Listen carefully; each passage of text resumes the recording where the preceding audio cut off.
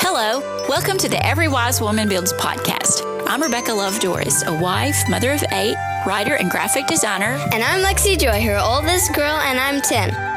And we're here to build a bridge between generations to encourage you to connect with wiser older women, soak up their knowledge, and then turn around and pass it to the next generation. We never want an older woman to say, I have nothing to offer. And we never want a younger woman to say, I have no one to teach me.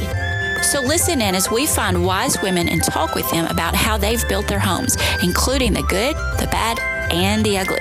Because any woman who's really wise knows there's plenty of ugly before the pretty happens. That's why in every show, Jesus is the hero. He is the author and finisher of our faith. He takes the bad and ugly and makes it good. This past Sunday, Lexi did something that she's never done before. I drove.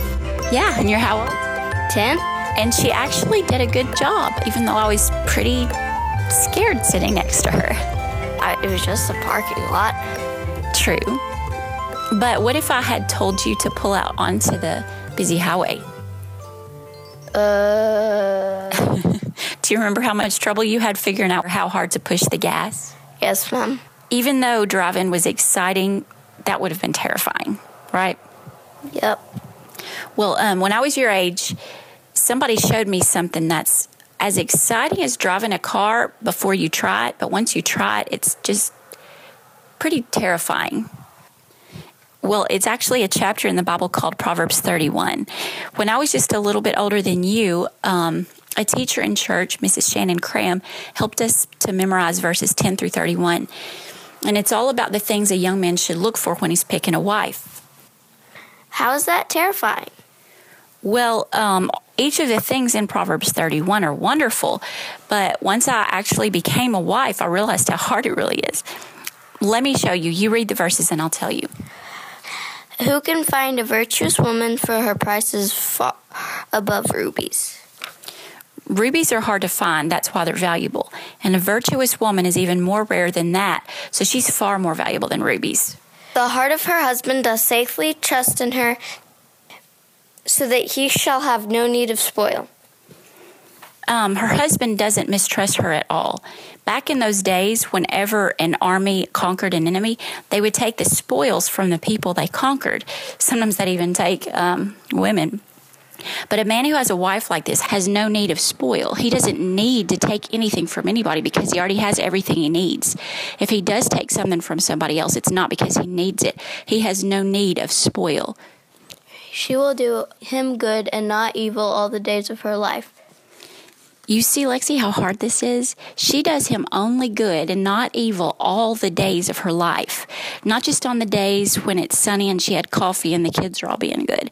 All the days of her life. Even the day she has a baby, she does him good. You see why this chapter feels for me like you trying to pull it out on the highway the other day? I'm afraid it's not going to happen. I wish it would, but I am far, as you know, I'm far from being this perfect. She seeketh wool and flax, and worketh willingly with her hands. She's not lazy. She's making her own yarn and thread and linen. That hurts your fingers. She has tough hands, and they're itching to work. She is like the merchant ships. She bringeth her food from afar. When people see her coming, they're excited because they know she's got good stuff with her, and she's willing to go out of her way to get it. She's not going to settle for just convenience. She riseth also while it is yet night, and giveth meat to her household, and a portion to her maidens. Oh, Lexi, you know how hard that is to get up while it's still night. She considereth a field and buyeth it. With the fruit of her hand she planteth the vineyard. She's not sitting back waiting for other people to make business decisions for her. She studies something, she decides if it's a good investment, and she buys something knowing she will make more money. And then she gets to work. She's a studier, and she's not afraid of using a shovel. She girdeth her loins with strength, and strengtheneth her arms. She strengthens the parts of her body that allow her to serve her family. She perceiveth that her merchandise is good, her candle goeth not out by night. She makes things and then she goes ahead and sells them. You know how scary that is, right? Mm-hmm. You know how many times I've made things and then been afraid to sell them. When she sells something, she knows it's good. She's not trying to have this or that defect. She layeth her hands to the spindle, and her hands hold the distaff. You don't see her hands empty. She's working. She stretcheth out her hands to the poor. Yea, she reacheth forth her hands to the needy. She doesn't hold back from people who need it. She stretches her hand to the poor. She's not too good for the people others reject. She wants to help them. She is not afraid of the snow for her household, for all her household are clothed with scarlet. She maketh herself coverings of tapestry. Her clothing is silk and purple. She's a seamstress who spends time making sure her family and herself are well-dressed and comfortable. She's busy doing basic servant work for her family, and look how it pays off. Her husband is known in the gates when he sitteth among the elders of the land. Men who sat in the gates were men who didn't have to slave all day because they weren't carrying the load alone. They were men who were respected because one look at their family and you knew they were special. And why were they special? Because of their woman. Lexi, if you grow up and you see a man who's risen far, look around for his woman and just see if she's not working hard behind the scenes. And don't ever be one of these women who wants to take a good man from the great woman who's helped him get there. She maketh fine linen and selleth it, and delivereth girdles unto the merchant. She sows and delivers her goods to the people who can sell them. Strength and honor are her clothing, and she shall rejoice in time to come.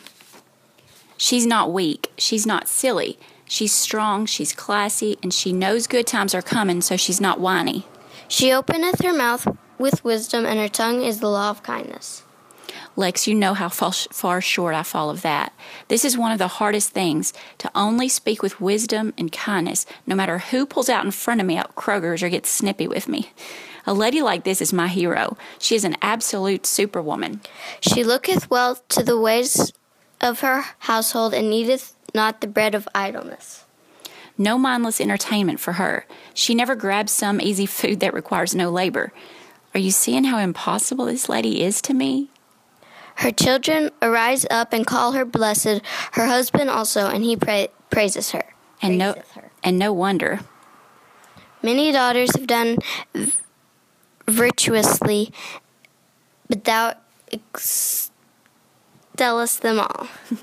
Plenty of women can check off 3, 4, 5 of these characteristics. Like, some women are really sweet and they only speak with kind words, and some ladies are really fit and strong and they're always girding their loins with strength. And some are amazing entrepreneurs and businesswomen, and some of them always get up early and, and you can do different things of these at different times in your life. But to do all of these things is pretty impossible, Mm-hmm. Such a woman is indeed more precious than rubies. Favor is deceitful, and beauty is vain, but a woman that feareth the Lord shall be praised. She shall be praised. It's so much easier for me to focus on my appearance than on actually becoming a wise, virtuous woman that makes the world a better place. But that's the kind of woman that gets the good life. Give her of the fruit of her hands, and let her own works praise her in the gates. Okay, so you see how me trying to be that feels a lot like you trying to pull out on the highway as a 10-year-old who hasn't figured out yet how hard to push the gas. Mm-hmm. So I think maybe there are other ladies out there like me who've read Proverbs 31, and instead of feeling good about themselves, they go away from it feeling like a failure.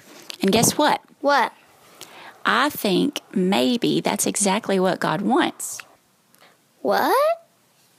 Well, He did the same thing with the children of Israel. He gave them the law not because He thought they could keep it, but to show them they couldn't keep it. So He wanted them not to keep it? He didn't want them not to keep it, but He knew that it was His perfection was too hard for them to be able to keep, and He wanted to show them that because they thought that they could be everything that He wanted them to be, and He wanted to show them, you have no idea how perfect I am. So I'm saying maybe the Proverbs 31 woman is something like that. She's an example to us of how perfect we aren't and how much we need Jesus as women. Okay. Like the Bible says, the law was our schoolmaster to bring us unto Christ, that we might be justified by faith. The law was like a schoolmaster to teach the children of Israel that they could never deserve God's love. Once they were finally convinced that they could never keep all those commandments, then they're ready for a Savior. So maybe as women, we need a special example of what a true virtuous woman is, so that as women, we can see that we too need a Savior. Many people think because women naturally feel things deeply, we're more spiritual and more holy than men. But a chapter like Proverbs 31 shows us that it takes a whole lot more than lofty feelings to be a good woman. It takes a crazy amount of hard blister-popping work. Oh. And the good news is that there is a Savior. He did come to earth, and he showed us that he can take the lowest of women and make her into a valuable trophy of grace. And just like he can transform any of us through his grace so that we have his law written on our hearts, he can change any lazy, grumpy woman into a treasure more precious than rubies. Oh, okay, I get it. He does this through his bride, the church. Through the church, the impossibility of being a Proverbs 31 woman becomes possible through Titus chapter 2. What's that? Well, I'll just read it to you. The aged women likewise, that they be in behavior as becometh holiness. That means that their behavior makes holiness look becoming or beautiful. Not false accusers, not given to much wine, teachers of good things, that they may teach the young women to be sober, to love their husbands, to love their children, to be discreet, chaste, keepers at home, good, obedient to their own husbands, that the word of God be not blasphemed.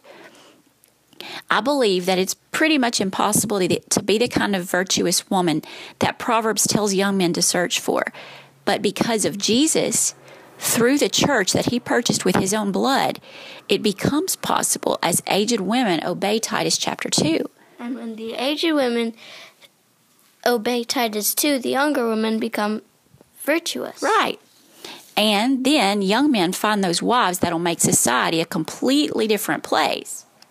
And it all starts with old ladies. Yes. It all starts with old ladies. That actually makes me excited about getting old. Everything depends on older ladies. The whole fabric of society is built around older ladies. So I can't wait to study each of the things that we need to learn before we become older ladies, so that when we are those aged women, we're able to pass on what we've been given. Please remind me, Lexi, when I get worked up over getting older, that it's an honor to be one of those aged women, especially when I whine about my wrinkles. Thanks for joining us for Every Wise Woman Builds. Don't forget to check out the show notes at www.everywisewomanbuilds.com. And also make sure to like us on Facebook and follow our Instagram at Every Wise Woman Builds. God bless. We hope you have a great week as you turn your heart toward home.